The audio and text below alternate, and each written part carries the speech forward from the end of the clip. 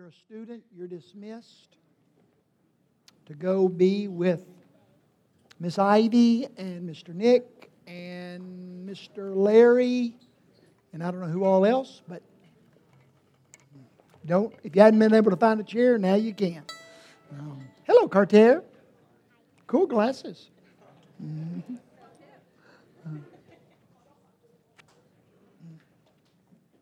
Welcome.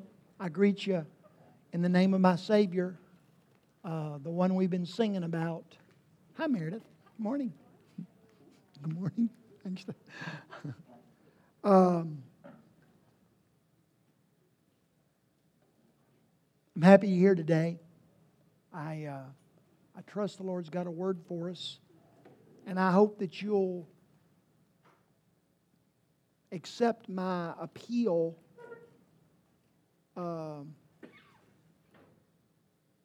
I really believe God wants to speak to you today. I believe He wants to speak to me today. He has spoken to me already this week. And tell you what, Lord Jesus, I just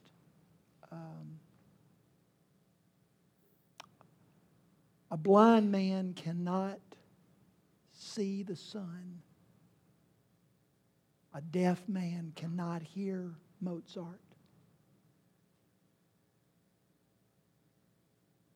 A man with no taste buds cannot enjoy the most delicious meal. God, only You can give us eyes that can see. Only You can give us ears that can hear. Only You can give us mouths that are able to taste and that are hungry and thirsty.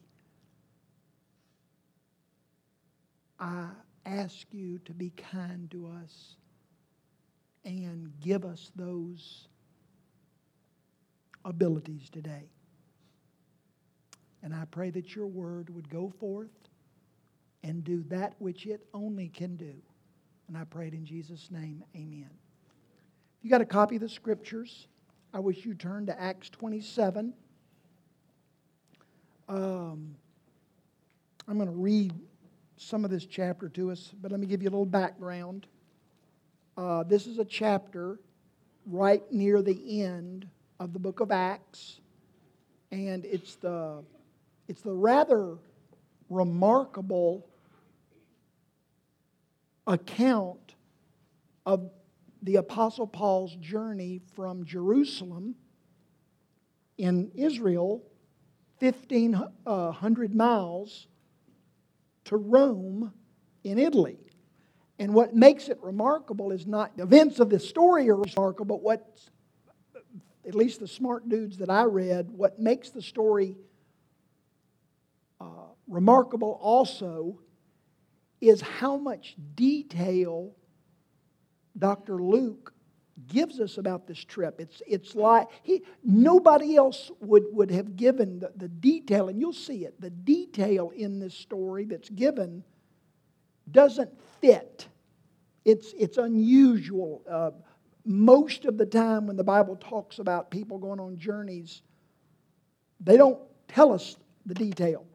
That says something to me. That means something to me. That for God, through Dr. Luke, to give us this kind of detail about this journey of Paul from Jerusalem to Rome, that means there's something special here. Y'all know Dr. Paul. He was a doctor as well of Old Testament theology for sure. He was a Jew. He was a Pharisee. What was a little unique is that he was a Roman citizen. He was a tent maker. Most people that dealt in academics in this day had another job because they couldn't make a living. Nothing's really changed, has it? But you couldn't really make a real living as a teacher, and so they had to do something else to supplement their income. And Paul was a tent maker as well as a Pharisee and a teacher. Another thing that makes Paul unique is that he was a student of the most revered Jewish rabbi in that day in the world. His name was Gamaliel. And it would be like if George is a really good cook, and if I said, I'm going to introduce George to you, and he spent a couple of years studying under Bobby Flay. Wow, that's a deal. That's impressive. The Apostle Paul literally was a revered student of the most revered rabbi in the Jewish world named Gamaliel. He was brilliant. Even secular scholars would say that anyone that could write the book of Romans had a superior mind. He was obviously, if you've read the New Testament at all, he was very zealous for his beliefs. He memorized the Old Testament. Not parts of the Old Testament, not Psalm 23 or Genesis 1 or Psalm 1. He had memorized the Old Testament. So he was very, very impressive. And we are sort of introduced to Paul in the Bible as he's in the process of trying to destroy the early New Testament church.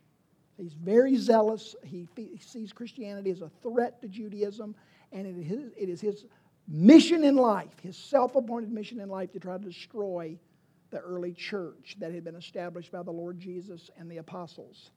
Let me see here real quickly, just give you a couple other things. On one of these I'm going to destroy Christianity mission trips, he is heading to Damascus to arrest and kill the Christians that live in Damascus. And on the way, Jesus himself appears to Paul. This happens about 35 A.D., just if you care about a few years. Let me just say it this way, a few years after Jesus died and rose again. Jesus appears to him and says, Paul, I have chosen you. I love you. You are mine. You don't know it yet, but you're mine. And Paul says, okay. And he puts his faith in Jesus as the Messiah, the one that the Old Testament that he had memorized was proclaiming. Paul didn't see it until then, but his eyes were open. He goes, oh my gosh.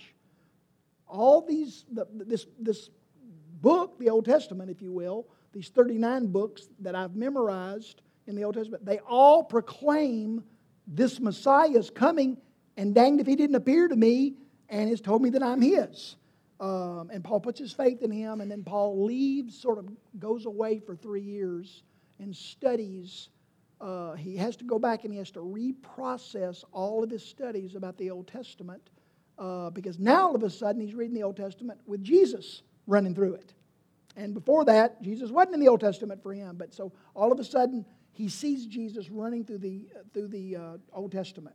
He comes back from this 3 years of this 3-year sabbatical, if you will, to reindoctrinate his mind, and he begins going everywhere, telling everybody about Jesus. He can't stop. He can't help himself. He's excited about who Jesus is, and he wants his fellow Jews to know about Jesus. And so he starts telling Jews everywhere about the fact that Jesus is the Messiah. He begins to lead people to the Lord in huge numbers. He begins to plant churches throughout the Roman Empire. And what's very significant, if you study the life of Paul, is that the early church very quickly recognized that Paul was an apostle. He wasn't just a devoted, zealous lover and follower of Jesus. The early church very quickly, the apostles and the early church both very quickly recognized that Paul had been ordained by God to be one of the early church fathers, one of the apostles. Paul's main message is that non-Jews can come to Christ without becoming Jews first. This idea that the Old Testament was written just to Jews, this idea that in the Jewish mind, Gentiles were not welcomed into relationship with Jehovah, the God of the Old Testament. That's wrong.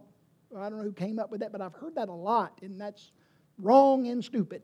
Just so you know. Okay, so if you hear that, say that's wrong and stupid. Okay, the Old Testament is filled with examples of Gentile people joyfully being welcomed into a relationship with Jehovah God, the God of the Old Testament. The rub was that was true. But for a non-Jew, a Gentile, Rahab, the harlot, just by example, but I could give you dozens and dozens of examples. Naaman, the dude with the leprosy guy. These are all Gentile people. They could come to know God, Jehovah God. The thing was that for them to come into relationship with Jehovah God and to be welcomed into this faith, they had to adopt the lifestyle and the belief system of the Jewish faith. That's the rub. For a non-Jew, to Rahab, she clearly, because she became a part of the Jewish nation and she became a part of the line of Christ. But Rahab started following the Old Testament Jewish laws. And every other Gentile that came into the faith into Jehovah God, with Jehovah God, had to do that. Paul's message is unique in that he is the very first person whose primary message, I realize Peter was the first, but Peter, it was not his main message. Paul's main message was he went everywhere telling non-Jews, you can come into relationship with God not through following the Jewish laws and rules, but solely through faith in Jesus. And we might think, well, duh, of course. But in that day, that was revolutionary. That was, in fact, even the apostles were very nervous, and it took them a number of years to get to a point where they agreed with that message. Non-Jews can be brought into relations first, but without adopting the Jewish religious laws first. What makes Paul's life significant is that he planted probably many, many, many more churches than this, but we know that he planted 14. He planted 14 churches: Ephesus, Philippi, Thessalonica, etc. Okay, he planted these churches, but he probably planted a lot more. What else is significant about Paul's life, as far as lasting impact, is that he wrote 14 books of the New Testament.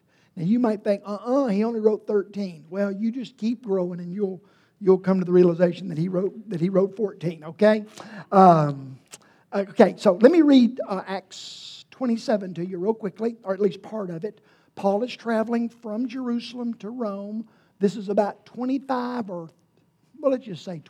years after Paul becomes a Christian, and his impact upon the world, not just the Jewish world or the Gentile world, but his impact upon the world as far as spreading Christianity is unbelievable. It's immeasurable. And as his impact grows, so does opposition to his message. And on one journey where he's going back to Jerusalem, he was a Jew. So periodically he wanted to go back to Jerusalem, and he wanted to celebrate the Jewish holidays, and he wanted to be around his family and his friends. And, everybody likes to go home. Well, most everybody likes to go home. And he wanted to go home. But while he was back in Jerusalem, opposition had grown, and he is arrested on false charges, but he is still arrested. And he goes through a minimum of 4 different trials before 4 different Roman officials. He goes through 2 assassination plots, and finally the ruling Roman governor, if you will, finally this has become so convoluted and confusing and difficult and tumultuous the Jewish people are trying to kill Paul, and he doesn't. This is a hot potato. It's a tar baby, and he doesn't want it on his hands anymore. So Paul says, "Send me to Rome," and the governor says, "Good, go to Rome." And so Paul is sent to Rome from Jerusalem to stand trial for these accusations that have been made against him by the Jewish leaders in Jerusalem. Okay, so that's why he's going to Rome. All right, let me read this to you real quickly, at least part of it. Acts chapter 27. Acts is the 5th book in your New Testament, if you're wondering. It says, when it was decided that we being Luke is with Paul. That's why the pronoun is we would sail for Italy. Paul and some other prisoners were handed over to a centurion named Julius, who belonged to the imperial regiment. This trip took place in late fall. That's very significant to the story. If you took this same trip from Jerusalem in a boat to Rome, if you took it in the spring and the summer, it would take 10 days. If you took this trip in the fall or the winter, it took 30 to 50 days because the wind changed and the wind is against you. So that's why it winds up taking a long time for them to get there. Let's see. We boarded a ship from Adramyttium about to sail for ports along the coast of the province. It says Asia, but it's Asia Minor. And we put out to sea. And Aristarchus, a Macedonian from Thessalonica, was with us. The next day we landed at Sidon, and Julius, that's the Roman, his guard, in kindness to Paul, allowed him to go to his friends so they might provide for his needs. From there, we put out to sea again, and what he's doing is he's going up the Mediterranean Sea coast along Asia Minor, and he's about to turn and start heading west, trying to get to Rome. That's sort of the direction we're going. From there, we put out to sea again and passed to the lee of Cyprus. Anytime you see the word lee, L-E-E, that means the protected side, the side that's protected from the wind and the waves. And we passed to the lee of Cyprus because the winds were against us. And when we had sailed across the open sea off the coast of Cilicia and Pamphylia, we landed at Myra in Lycia. I don't know why it's hard for me to say Lycia. Just FYI, I think it's interesting. Myra, the little island of Myra, that's where the real live, I'm not joking, Myra is where the real live Santa Claus, St. Nicholas, is from. Just FYI, he wound up at the North Pole. But in real life, he was born and raised and lived his adult life, most of his adult life, until elves didn't like island life for some reason. But anyway, that's another thing. But he's from Myra, off the coast in the Mediterranean Sea. There, the centurion found an Alexandrian ship, that's North African ship, sailing for Italy. It was full of grain. Egypt was the breadbasket for Rome. And so ships were constantly going from North Africa, where there was a lot of wheat raised, and taken to Rome because that's where all the population was. And Julius put us on board. We made slow headway for many days because the wind was against them, and had difficulty arriving at Cnidus. When the wind did not allow us to hold our course, we sailed to the lee of Crete, opposite Salome.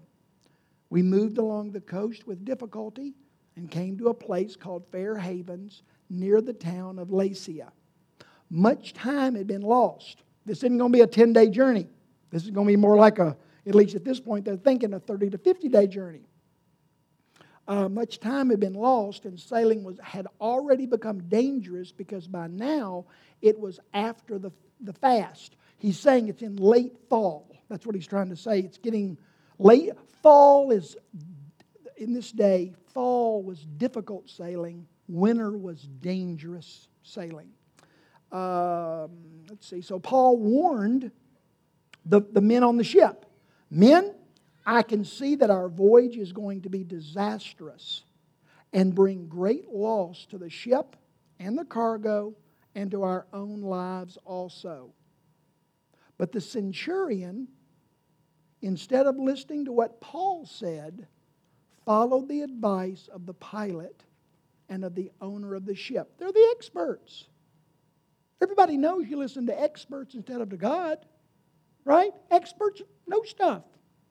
Experts know stuff that God doesn't know. God gives Paul a message. Tell them to stop that ship. If they don't stop that ship, they're going to experience great loss.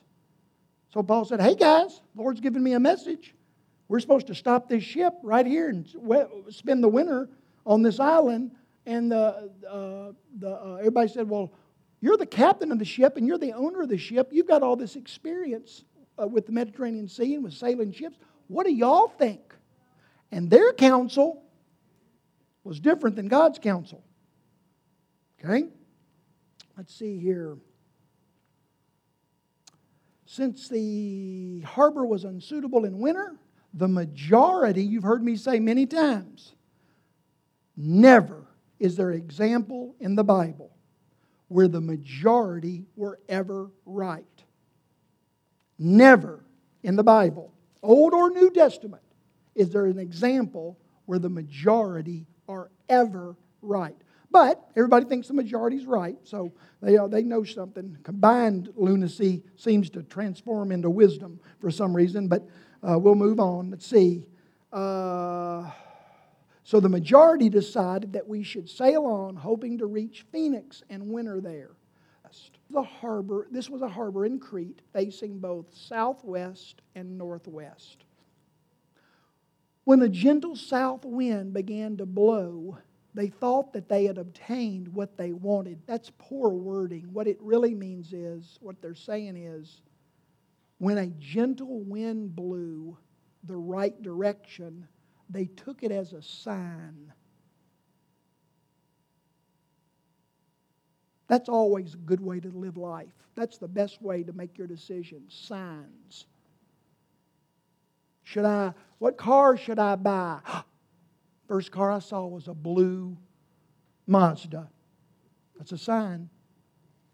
Who should I invite for dinner? And the phone rings.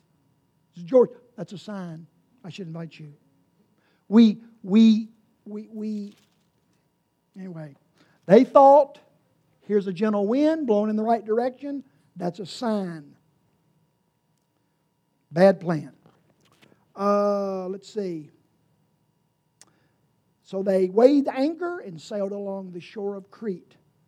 But before very long, a wind of hurricane force called the northeastern swept down from the island.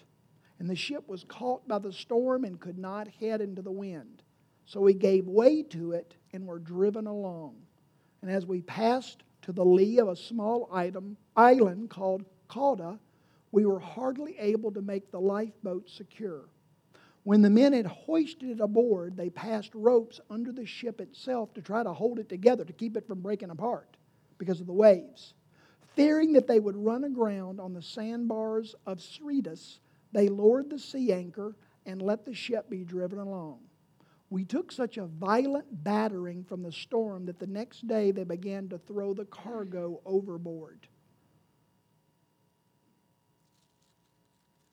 Wonder if 2 weeks earlier, somebody had walked up to that ship docked at a port with a shovel and started shoveling that grain out into the bay. What do you think the captain and the owner of that ship and the sailors and the people that were in charge of the grain, wonder how they'd have seen that? It's amazing how in such a period of time, that which used to be worth an incalculable amount of wealth becomes so worthless that they throw it into the sea. It's amazing how things that we value one day. Get a phone call from a doctor from St. Jude. And that car, that dent in your car door, that literally you would have killed somebody over. What car door dent? Your stock, your investment person, let's send you a notice that your stock has gone down 2 points. That tear in your couch, that broken light switch. It's amazing how, in such a brief period of time, that which one day we would have died for doesn't mean anything at all. We began to throw the cargo overboard. That's the grain. And on the third day, they threw the ship's tackle. That's the mast and the sails overboard with their own hands. When neither the sun nor the stars appeared for many days, and the storm continued raging, we finally gave up all hope of being saved. You ever felt that way? Boy, I have.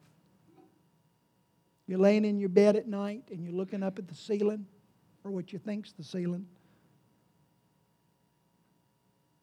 and you have come to the conclusion there is no way out. I am doomed. My fate is sealed. I cannot change this. My future, it's doomed. They finally gave up all hope of being saved. After the men had gone a long time without food, Paul stood up before them and said, "Men, you should have taken my advice." Now, you could call Paul, "I told you so," dude. You know, boy, it's a bummer when you're right. You know, my son-in-law called me 2 days ago, and he's remodeling their new home. He asked me how much money I thought it would cost to remodel it, and I gave him an amount of money. And he said, "Oh, no, I can do it for X amount." He called me 2 days ago. He would kill me for telling you all this. He said, "You know, you were right. It cost exactly that amount. How did you know?" And I said, "Well, I've just remodeled houses before. I know." It drove him crazy that Anyway, he said, "Men, you should have taken my advice and not sailed from Crete. Then," now here's the point of my message today.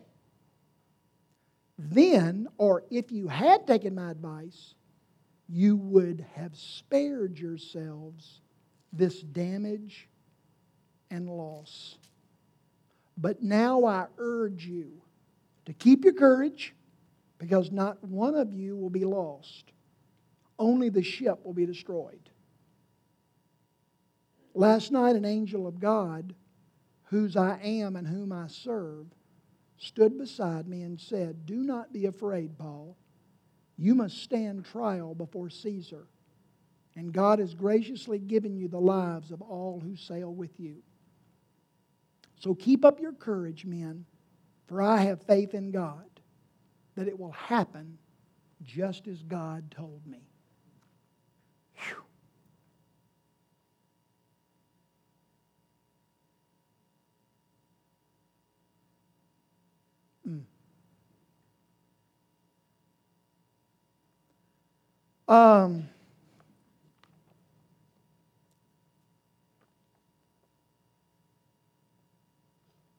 Rest of the story is they sail along for 2 more weeks. It's so dark and stormy that they don't even know where they are. They finally crash into an island, and there's 264, 65 of them. I forgot the exact number, but there's 265, let's just say, people.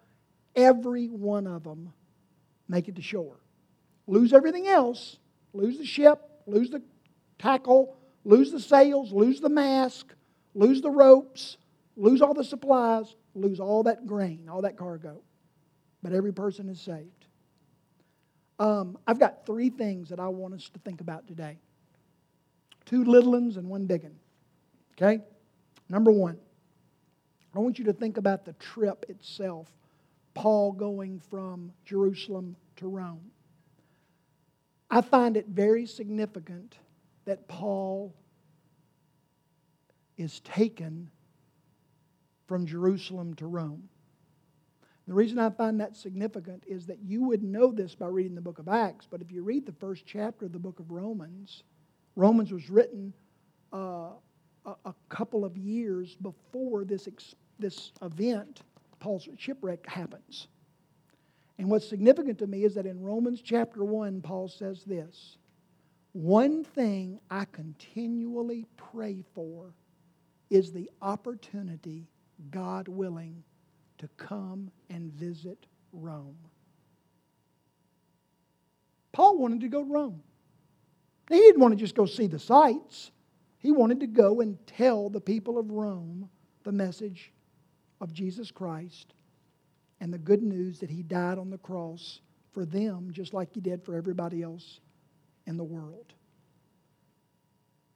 But what is meaningful to me is that God heard Paul's prayer. I don't know whether it was in the vast scheme of eternity, a billion, zillion, trillion years earlier, that God and Gabriel were saying, "What do you think? What are we doing about Paul and traveling arrangements? What do you think? Well, you think we ought to go to Rome? I don't know. Should he go to Rome? Let's have a big discussion about this. Gabriel, what do you think? Elijah, what do you know?" No. I don't know that. I don't know about the sovereignty of God in this deal.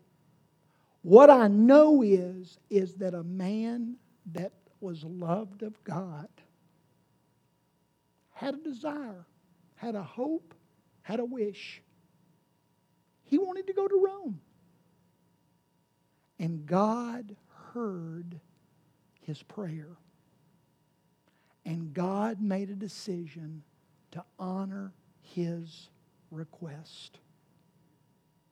That's why the Bible says that all of God's promises are yes. And by definition, great fathers love to say yes. They have a yes face. Do they sometimes have to say no? Sure. But their first face, their first response is yes. Now tell me what you want. That's what great dads do. They don't say no first. They're not grumpy first. They have to say no sometimes. Especially if the request would harm the one that's asking. Of course they're going to say no. But Paul had a desire to do something noble and good and wonderful. And God said yes. That's why David says, "Delight yourself in the Lord, and He will give you the desires of your heart." In 1 John 3, John says, "What great love the Father has lavished on us, that we should be called the children of God." That's why Jesus says in Matthew 7 that if you, being evil fathers, know how to do good things for your children, how much more so will your heavenly Father give you anything and everything when you ask? Paul asked, and God said yes. Hebrews 4, Paul says, "Let us with confidence draw near to God's throne of grace, that we may find grace and experience God's help in His perfect timing." And then in James 4, the half-brother of Jesus says, "We do not have because we do not ask." And sometimes we don't have because we ask with wrong motives. But my point, Paul asked. Wonder if Paul had never asked. Wonder if Paul had stopped asking. Wonder what would have happened. I don't know, and you don't either. What I know is that Paul had a noble, honorable, good desire. And he continually asked God, and God said, "Dadgummit, yes. Yes." What you asking for? What you asking for? I'm not talking about jet skis and Cadillacs and silliness. Silliness. What are you asking from God? What did you used to ask for?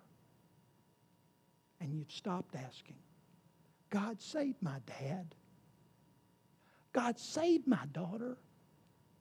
God, fill my son with peace. God, give me a job where I can be an influence and a light and salt and have impact upon the people that I work with. What are you asking for? Don't stop. Because sometimes God just... But what if it's not a part of His plan? What if it's not a part of the vast kingdom strategy? Maybe it's not. But sometimes God, just, because He's a dad and He loves you, He says, yes. Don't stop. Hey, Carl. Hey, Carl. Thank you. Thank you, buddy. Bless you. Second thing about that trip, God had told Paul in Acts 23, I want you to go to Rome. I want you, same time, this was just 2 chapters earlier, but it's the same event.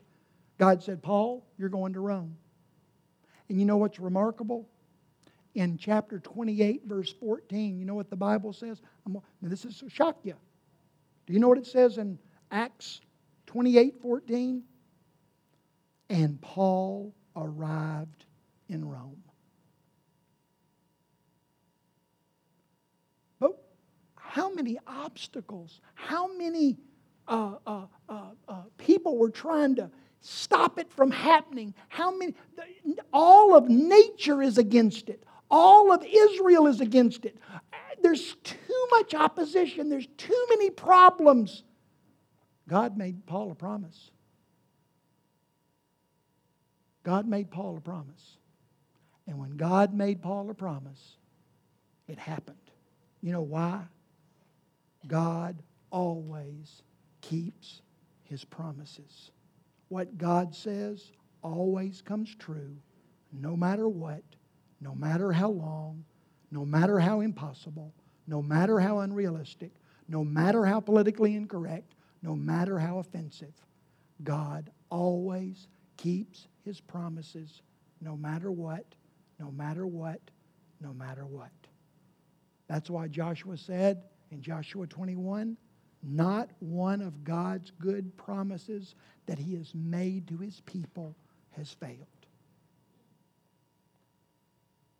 Number 2.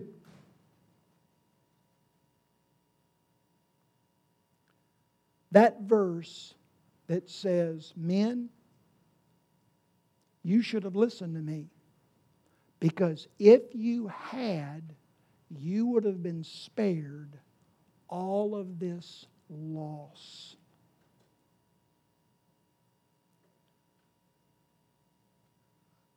I'm not talking to you right now. I'm talking to me. When we choose to reject God's will and ways and plans for our lives, the ultimate culmination of that choice is that we suffer loss.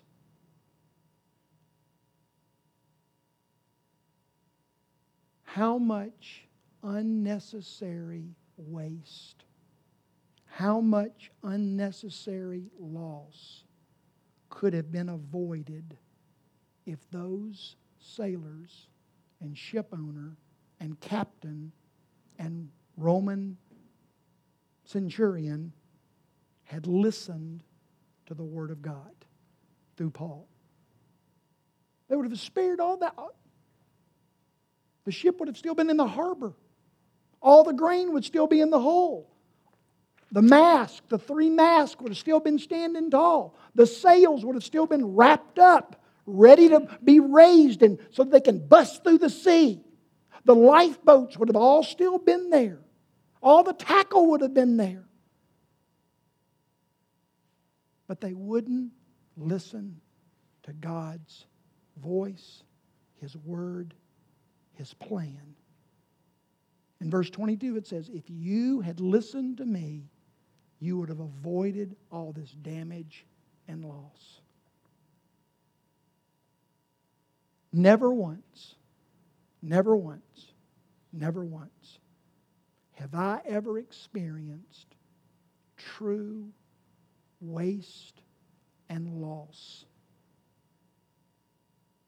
where God did not put people and messages in my life to try to keep me from going forward.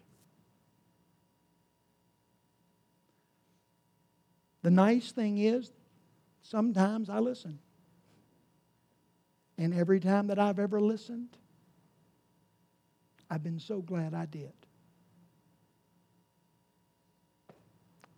Some of the worst days of my life, God sent people into my life. God gave me words from His Word, from the Bible, and from sermons, from teaching. But I wanted something so bad, I knew better. I had all the experts. I had the majority, because the experts and majorities always tell you the truth.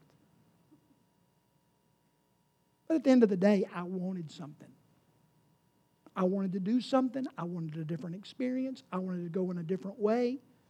And God sent Paul's into my life. Please don't do this. Please don't go forward. Please don't keep going in the same direction.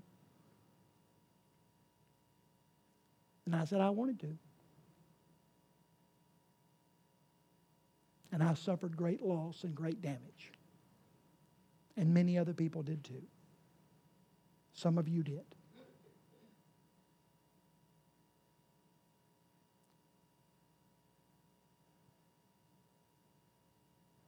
God is not telling us ever to stop unless there is damage and loss ahead. God is in satisfaction. God is not trying to rob us of fun. God's not trying to keep us from fulfillment and satisfaction. He's not trying to keep us from fulfilling our hopes and dreams and plans. Paul wanted to go to Rome. God said, I'll do it. Because ultimately, the end of that journey for Paul was not damage and loss.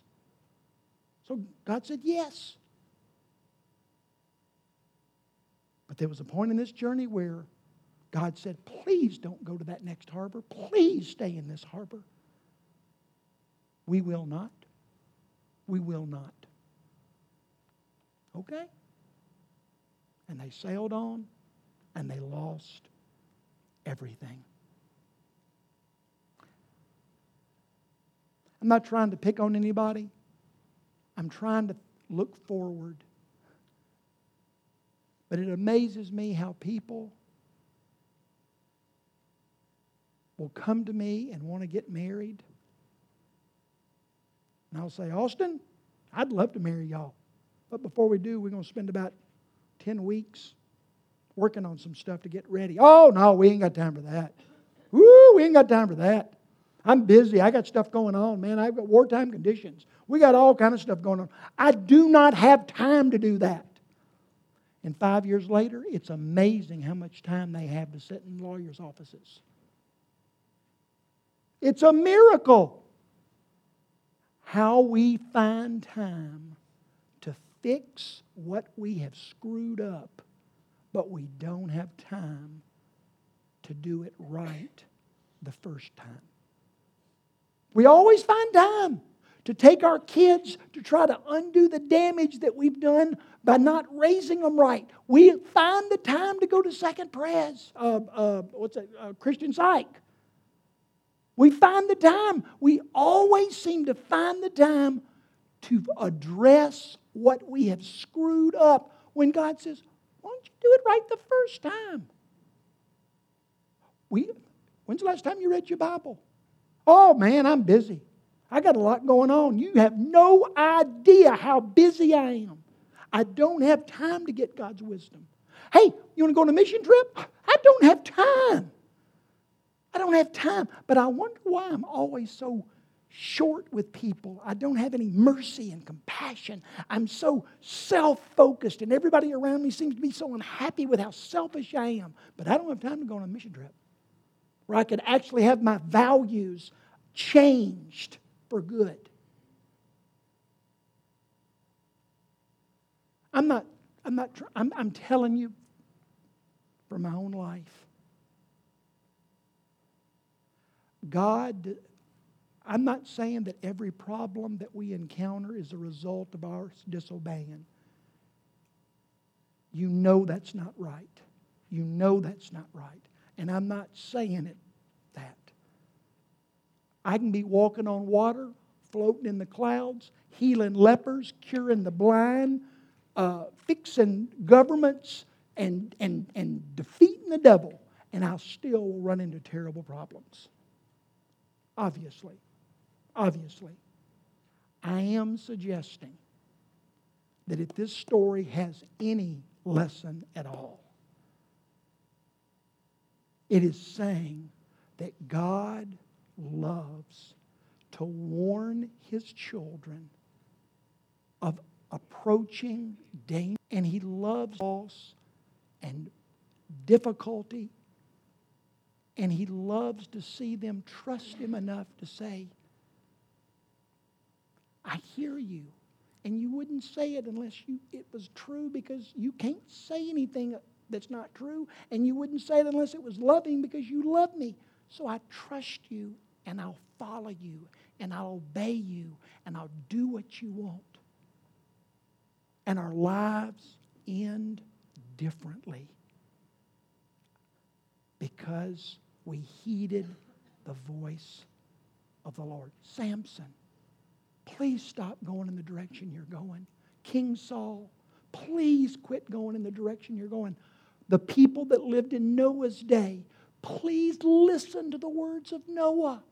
David, please stop going in the direction you're going. And I could give you example after example. With Peter and Judas, the Bible is replete with people just like me and you. People that loved God just like me and you. People that God loved just like me and you. People that God was trying to warn and guide and instruct just like me and you. And God said, I'm telling you this because I love you. And some of them said, thank you, and heeded it. And their lives ended differently. And some of them said, thank you, but no thank you. And their lives ended differently. We don't have time for church. We don't have time to read the Bible. We don't have time for being in an accountability group. We don't have time to read rich, meaty, deep, wise, character-building books to fill our lives with the wisdom of God so that we can navigate our lives the way in ways that will ultimately lead us to great places. We don't have time for that. But somehow we find the time to try to undo all the mess of not doing the right things first. Jeremiah 22 says, God says, I continually warned you when you were prosperous, but you said, don't bother me. You have been that way since your childhood, continually unwilling to obey me. Proverbs 1 says, I called you so many times, but you wouldn't come. I reached out to you, but you paid no attention. You ignored my advice, and you rejected my counsel. And then Jesus said in Matthew 7, he who listens to and follows my teaching is wise, like a person who builds a house on a solid rock. And when the rains and the floods and the winds crash down upon it, it won't collapse because it was built on a rock. But he who hears my teachings and doesn't follow them, that person is foolish, like one who builds a house on the sand. And when the rains and the floods and the winds come, that house will collapse with a mighty crash. And finally, Psalm 1. Oh, the joys of those who delight in God's law and meditate on it continually. They're like flourishing and fruitful trees that don't wither, and they prosper in all they do. But not the wicked. They create and experience worthless and scatter, and they will not have a place that end in condemnation and judgment, and they will not have a place among the godly. For the Lord guards the path of the godly, but the path of the wicked leads to destruction. We'll stop there. My notes will be online if you'd like to get and finish the rest.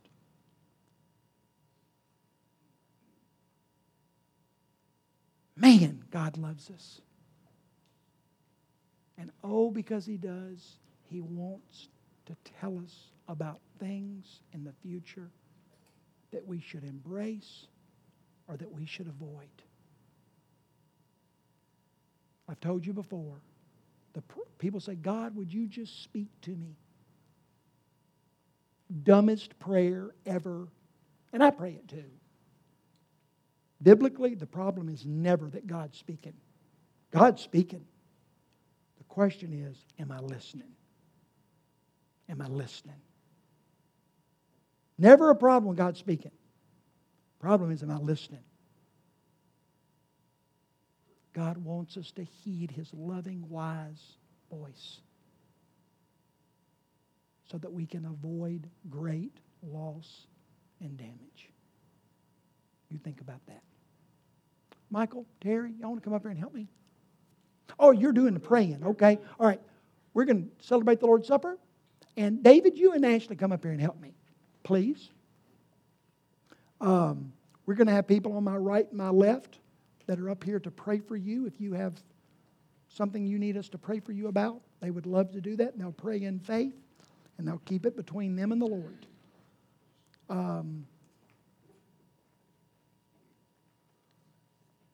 If you read the end of chapter 27 of Acts, how that story ends is the ship smashes into a sandbar and gets stuck, and the waves break the ship up into 1,000,000 little pieces. And right before the ship collapses, the announcement goes out. If you can swim for shore, swim. But if you can't swim, grab a hold of a piece of wood and hold on and get to shore. You'll get to shore. You know what we're celebrating today when we drink this wine and eat this bread? We are celebrating as a community that we have discovered that we cannot get to shore unless we cling to something else. I can't get to heaven, and I would like to suggest you can't either unless you and I cling to something else. It's not the wood from a ship, but it is the wood that our Savior hung upon. And if it's your belief, if it's your hope, if it's your testimony, there was a point in my life when I was 5 or 105, but I realized that if I had any chance of going to heaven, of having my sins forgiven, of having a relationship with God, it wasn't going to be based upon how smart I am or how pretty I am or how much money I accumulate or how many good deeds I do. The only hope I've got is I want to cling to the Son of God and what He did for me on the cross. And what the Bible says is that as we cling to Him, the Bible says that He's been clinging to us all along. Isn't that lovely? I'm clinging to God, but the Bible says God's been clinging to me all along. So if that's your hope, that's your testimony, that's your belief, I invite you to come and eat bread and drink wine. Wine's purple, the yellow is grape juice. And you eat and drink, and you give thanks.